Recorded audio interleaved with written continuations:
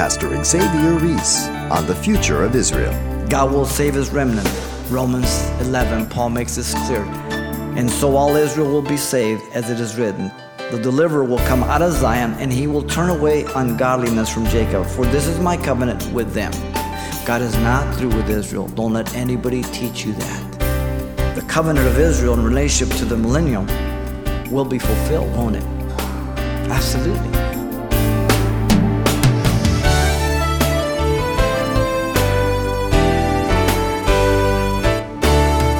Welcome to Simple Truths, the daily half-hour study of God's Word with Xavier Reese, Senior Pastor of Calvary Chapel of Pasadena, California. Today, it almost seems that nearly every nation, in one degree or another, is involved in some sort of conflict. Is there any chance for peace? Well, today, Pastor Xavier says there is. Let's join him as he takes us back to his study in the book of Ezekiel for an in-depth look at the prophecies recorded there. The prophet Ezekiel has given to us a good record of God's involvement with Israel and world affairs through these visions and the revelation of God's word. Chapter 1 through 3, in Ezekiel, he gave the commission of Ezekiel, the watchman of the nation. He reaffirms it in chapter 18 and 33. Then he presented the present judgment of God against Judah and Jerusalem prior to the fall of Jerusalem, from chapter 4 to 24. That was judgment. Then he gave us 25 to 32, which was the future judgment by God of the nations, the Gentile nations, after the fall of Jerusalem. And then we saw the future physical restoration of Israel to the land and the future spiritual regeneration in chapter 33 to 39.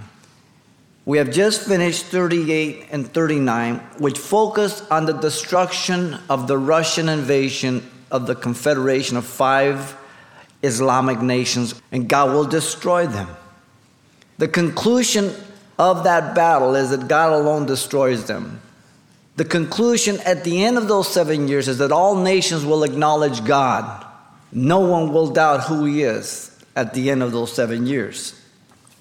And so what follows as he returns back to the earth, and I was with him, is the millennial kingdom, chapter 40 to 48. You have the temple, you have the sacrificial system with its services, you have the reoccupation of all the land that God promised to Israel. That's the focus of these last chapters, 40 to 48. Now, the term millennium refers to a period of 1,000 years, as you know. And there are various views regarding the millennium, but there are 3 that are most prominent. Among these, you have the amillennialists, the postmillennialists, and the premillennialists. The amillennials, anytime you put an A in front of a Greek word, it negates the mil, which mil means 1,000. It means no 1,000. So their view is that they teach there will be no literal 1,000-year reign on the earth. And so they interpret it figuratively or spiritually. This was introduced in the 4th century by a Donatist named Tychonius. And he taught that there is no such teaching as a literal millennium here on the earth. But he spiritualized it in that the reign of Christ really was in the age of the church that we're living in now, from the resurrection of Christ until the parousia, or when Christ returns for his church. Augustine, the great Catholic theologian, embraced this and made the 1,000 years figuratively and symbolic. Very, very dangerous. If there's no 1,000 years, what do we do with all these passages? You have to be careful how you interpret Scripture. The Bible is literal, it's figurative and symbolic. The context will always dictate what that is. Don't give subjective interpretation. Don't spiritualize where it is literal. You do violence to the Scriptures. There is the post-millennial view that was introduced in the 12th century by Abbot Joachim as the alternative view of the amillennialist teaching. And as men and women, we always respond to what is being taught wrong, and we go to the other extreme, which is just as much error. They teach that before the end of history, there will be an age of the Spirit, a period of spiritual prosperity and peace for the church here on earth. It was identified with the millennial statement in Revelation 20, though it's not its primary derived text. Today we call it kingdom theology.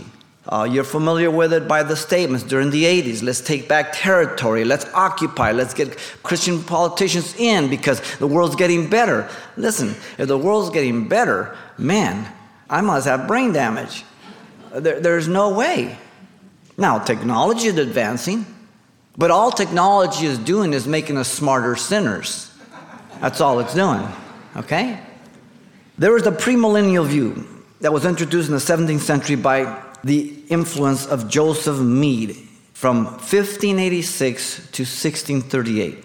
He taught, and we'll see that it's biblical, that there will be a literal 1,000-year reign of Christ on the earth that will be preceded by the personal second coming of Jesus Christ, literally to the earth, and which will also include the bodily resurrection of the saints prior to the 1,000 years. Now, the interesting thing about this is that the early church fathers, if you do study on Justin, on Irenaeus, Tertullian, and many others, they involved the first 300 years of the church.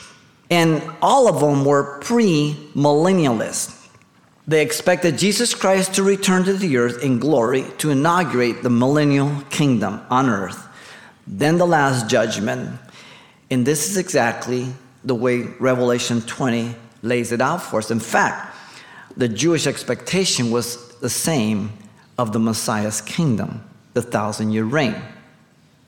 So when people say, well, the church fathers, I'm interested in what the church fathers say if they agree with the New Testament, okay? If the church fathers deviate from what the New Testament teaches, then I don't agree with the church fathers. So whenever we quote church history, you make sure that the church history you're quoting agrees with the New Testament and the scriptures. Not just because they were there, that doesn't make them the authority. I'm embarrassed for the most part of church history. Much of our church history in the 21st century, I'm embarrassed of. I want to see what is taught in the New Testament, in the Old Testament. So the scriptures, once again, is the standard. We at Calvary Chapel believe pre-tribulation, premillennial, that Jesus will come back for his church in the rapture before the tribulation, great tribulation, and that we will return back with him to set up the kingdom. That's what we believe. That's what we believe the New Testament teaches. That's what the first church fathers taught. And then as the Catholic Church came in after 312, when Constantine married the church to the world, then they paganized everything. They twisted everything. They didn't call the Dark Ages because they were real good ages. They were dark. They were oppressive. They were ignorant. There's an abuse of power. Now, some mistakenly teach, as I've told you before, replacement theology, that the church is literally spiritual Israel and that God is through with Israel. That's a great mistake. There's a great distinction between the wife who was put away by divorce, Israel, and the bride who is looking for the wedding, the bride of Jesus Christ. Again, those who believe the church will usher in the kingdom age is called kingdom theology. They interpret the kingdom parables as the world getting better and better and influence of the church, and then they're going to usher the kingdom. That's not going to happen. Technology will advance, but not the righteousness of the gospel, not the goodness of man. The church is part of the kingdom, but it is not the kingdom. The church will bring in the kingdom, but as it comes along with Jesus. When we return with him, we will return with him to set up the kingdom, but we don't bring it in. It's a great mistake. Worldwide evangelism does not mean worldwide conversion, for the gospel is not universally accepted. Today, the emerging church, the seeker-friendly church, are growing by leaps and bounds. You know why? Because they're not using the Word of God. They're not using the Word of God as a standard. They're giving a friendly gospel. They're saying we can't be sure what the Bible teaches. I beg your pardon? God hasn't stuttered. It is very, very clear. We understand the Word of God, what it says. And those who say they don't know and we can't really know, they're ignorant, willfully ignorant. Never apologize for God's Word, for standing for it. If we don't know, we're in deep trouble. The teaching of the gospel has to be preached before Jesus Christ comes back to the earth, fails to recognize that the angel that is recorded in Revelation will preach the everlasting gospel to the whole world, Revelation 14:6. Israel has failed and the church has failed in the message. Israel was supposed to be centripetal, bring the nations in to proselyte, but they exalted themselves. The church is centrifugal, it goes out to the nations, but we have failed to an extent. The Lord will send his angel to preach the everlasting gospel. Read it in Revelation 14:6.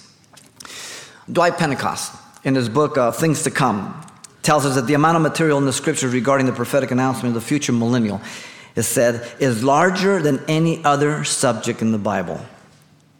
We have more material on the 1,000-year reign than any other one subject. Amazing. And so we want to look at the whole of Scripture, give you a panoramic view, and we will look under three elements in relationship to the millennium. The first being the covenant of Israel in relationship to the millennium. The covenant is very important. That's the foundation. Secondly, the person of Christ in relationship to the millennium. And then thirdly, the spiritual character in relationship to the kingdom. The covenant of Israel in relation to the millennium. This is the foundation. You have to go back to Genesis. In Genesis chapter 13, verse 14 to 15, the Abrahamic covenant regarding the land and the seed has not been fulfilled. They're back in the land, we know, but they had never occupied all the land, as we'll see. In fact, he told Abraham there, he says, and the Lord said to Abraham, after Lot had separated from him, lift up your eyes now and look from the place where you are now, northward, southward, eastward, and westward. For all the land which you see, I give to you and your descendants, listen, forever. That promise has never been fulfilled. Never. Solomon never occupied that land. It's not occupied today. Isaiah 60:21 says, also your people shall be righteous. All be righteous. They shall inherit the land forever. The branch of my planting, the work of my hand, that I may be glorified. Forever, he says. The land and the people go together. You can't separate them. They always go together. You can't have a land without the people. You can't have the people without the land. It is forever for their seed. Short-term wise, again, Solomon fulfilled part of that, but long-term wise, it will be during the millennial kingdom. Israel is looking for an earthly kingdom. We, the church, are looking for a heavenly kingdom. We're pilgrims and sojourners. We're not looking for real estate here. Israel is. God gave the provisions for the return to the land based on repentance throughout their generations. Listen to Leviticus 26:42. Leviticus 26 is always key when it comes to the covenant. He says, then I will remember my covenant with Jacob and my covenant with Isaac, my covenant with Abraham, and I will remember the land. Covenant, people, land goes together. Abrahamic covenant, we are told, will be fulfilled then in the millennium. Isaiah, the prophet, as we studied and remember chapter 2, verse 1 through 3, he says, the word that Isaiah, the son of Amos, saw concerning Judah and Jerusalem. Now it shall come to pass that in the latter days that the mountain of the Lord's house shall be established on the top of the mountains and shall be exalted above the hills, and all the nations shall flow to it. Many people shall come to say, come and let us go up to the mountains of the Lord, to the house of God of Jacob. He will teach us his ways, and we shall walk in his path. For out of Zion shall go forth the law and the word of the Lord from Jerusalem. You can't mistake it. Zechariah chapter 13, verse 8 through 9 says, and it shall come to pass in the land, in all the land, says the Lord, that 2/3 in it shall be cut off and die, but 1/3 shall be left in it. I will bring 1/3 through the fire, will refine them as silver is refined, and test them as gold is tested. They shall call on my name, and I will answer them. I will say, this is my people, and each will say, the Lord is my God. 2 of 3 Jews will die under the hand of the Antichrist. He'll bring 1/3 through. There's been terrible days for Israel. There's worse days ahead. Isaiah 51:3 says, for the Lord will comfort Zion. He will comfort all her waste places. He shall make her wilderness like Eden, and her deserts like the garden of the Lord. Joy and gladness will be found in it, thanksgiving and voice of melody. That's not what you see today. They're in the land, but they're constantly under war. So the Abrahamic covenant is the foundation. But then you have the Davidic covenant regarding the kingly throne of Messiah. It also has to be fulfilled. You remember when David was promised by God in 2 Samuel 7, 12 through 13. When your days are fulfilled, he says, and you rest in your fathers, I will set up your seed after you, who will come from your body, and I will establish his kingdom. He shall build me a house for my name, and I will establish the throne of his kingdom. Listen, forever. Solomon is a short-term fulfillment.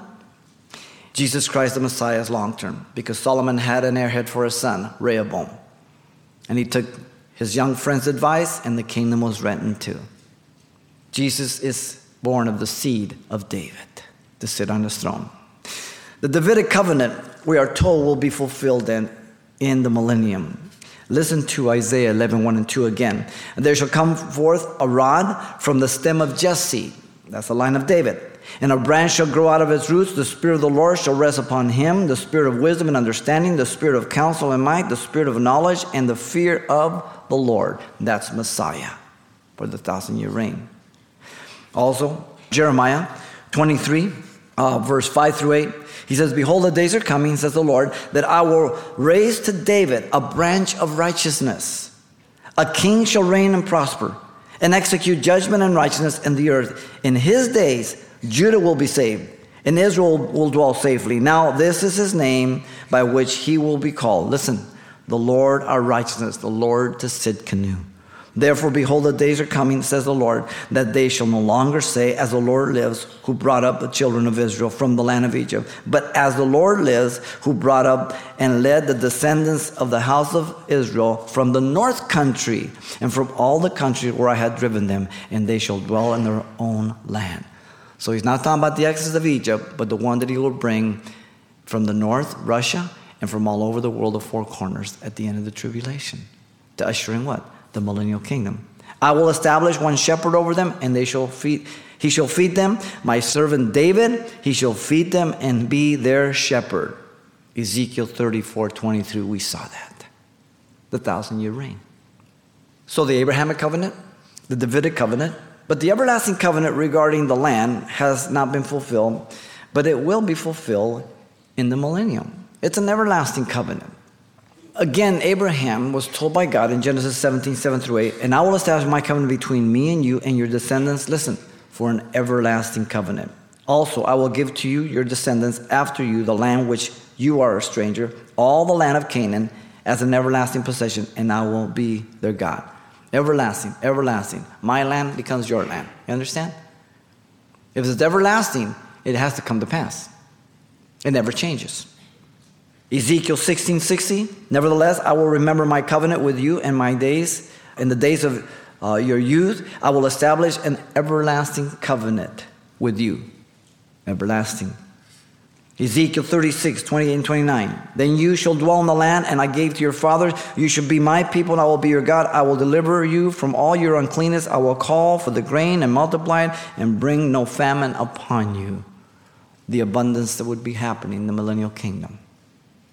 Zechariah 10:6 says this, I will strengthen the house of Judah. I will save the house of Joseph. I will bring them back because I have mercy on them. They shall be as though I had not cast them aside, for I am the Lord their God, and I will hear them. The present day, God doesn't hear them. Listen, no temple, no sacrifice, no Messiah. You understand? That's what the tribulation and great tribulation is for, to prepare Israel for her Messiah. MSNBC, Newsweek, February 2007, issues here entitled, He Calls Himself God. A native of Puerto Rico, de Jesus 60, spent his youth drifting from Roman Catholics to the Pentecostals to the Baptists. Then one night in 1973, he says he awoke in a vision of two bulky, hulky men at his bedside who announced the arrival of the Lord, who says to the Jesus, came to me and integrated with me.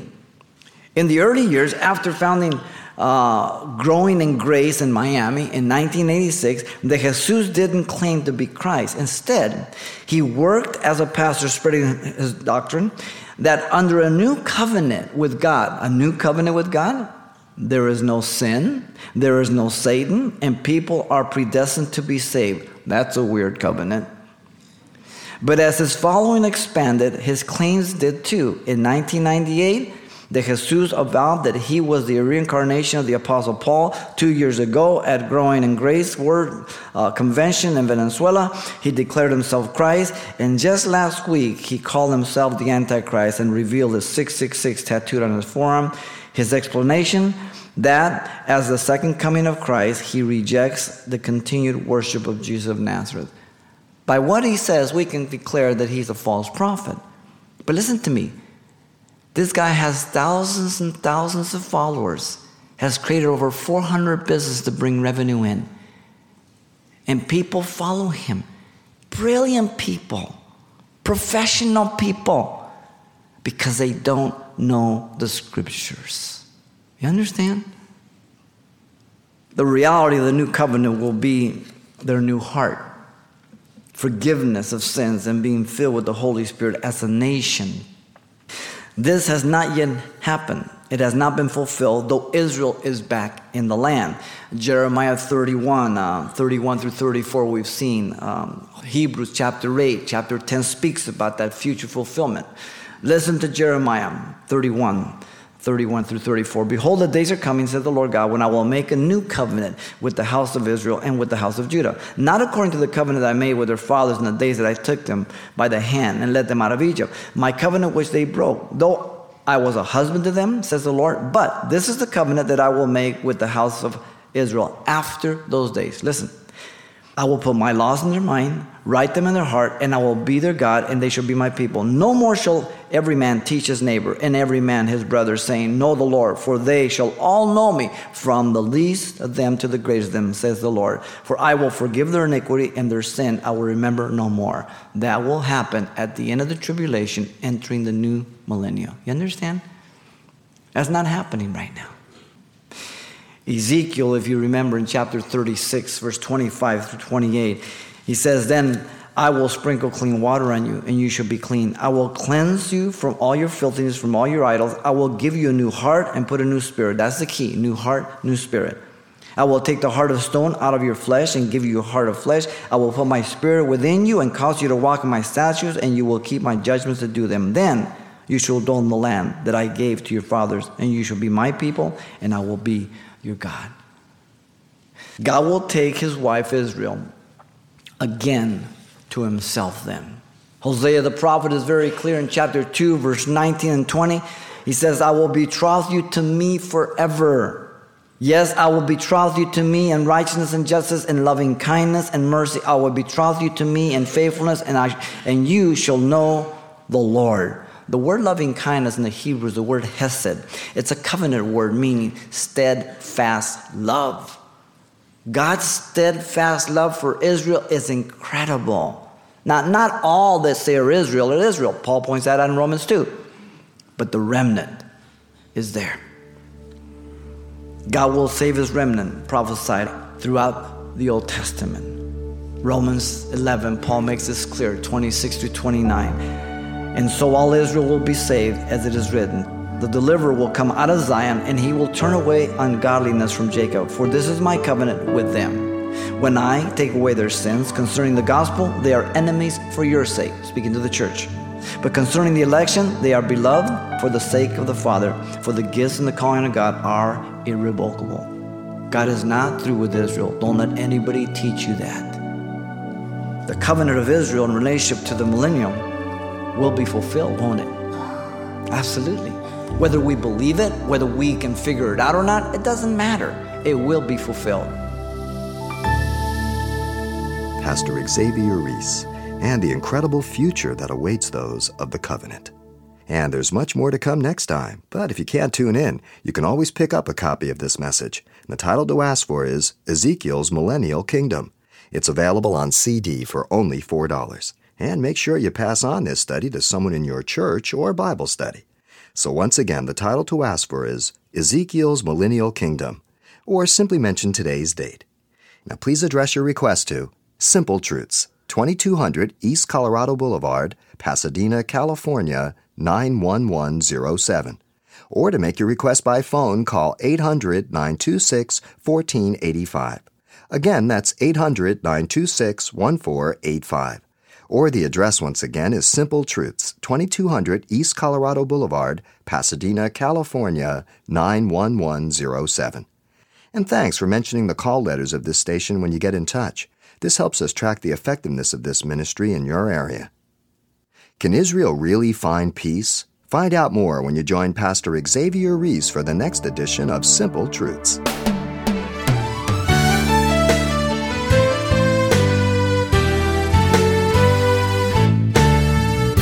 Simple Truths with Pastor Xavier Reese, a daily half-hour broadcast, is a radio ministry of Calvary Chapel of Pasadena, California. www.calvarychapelpasadena.com.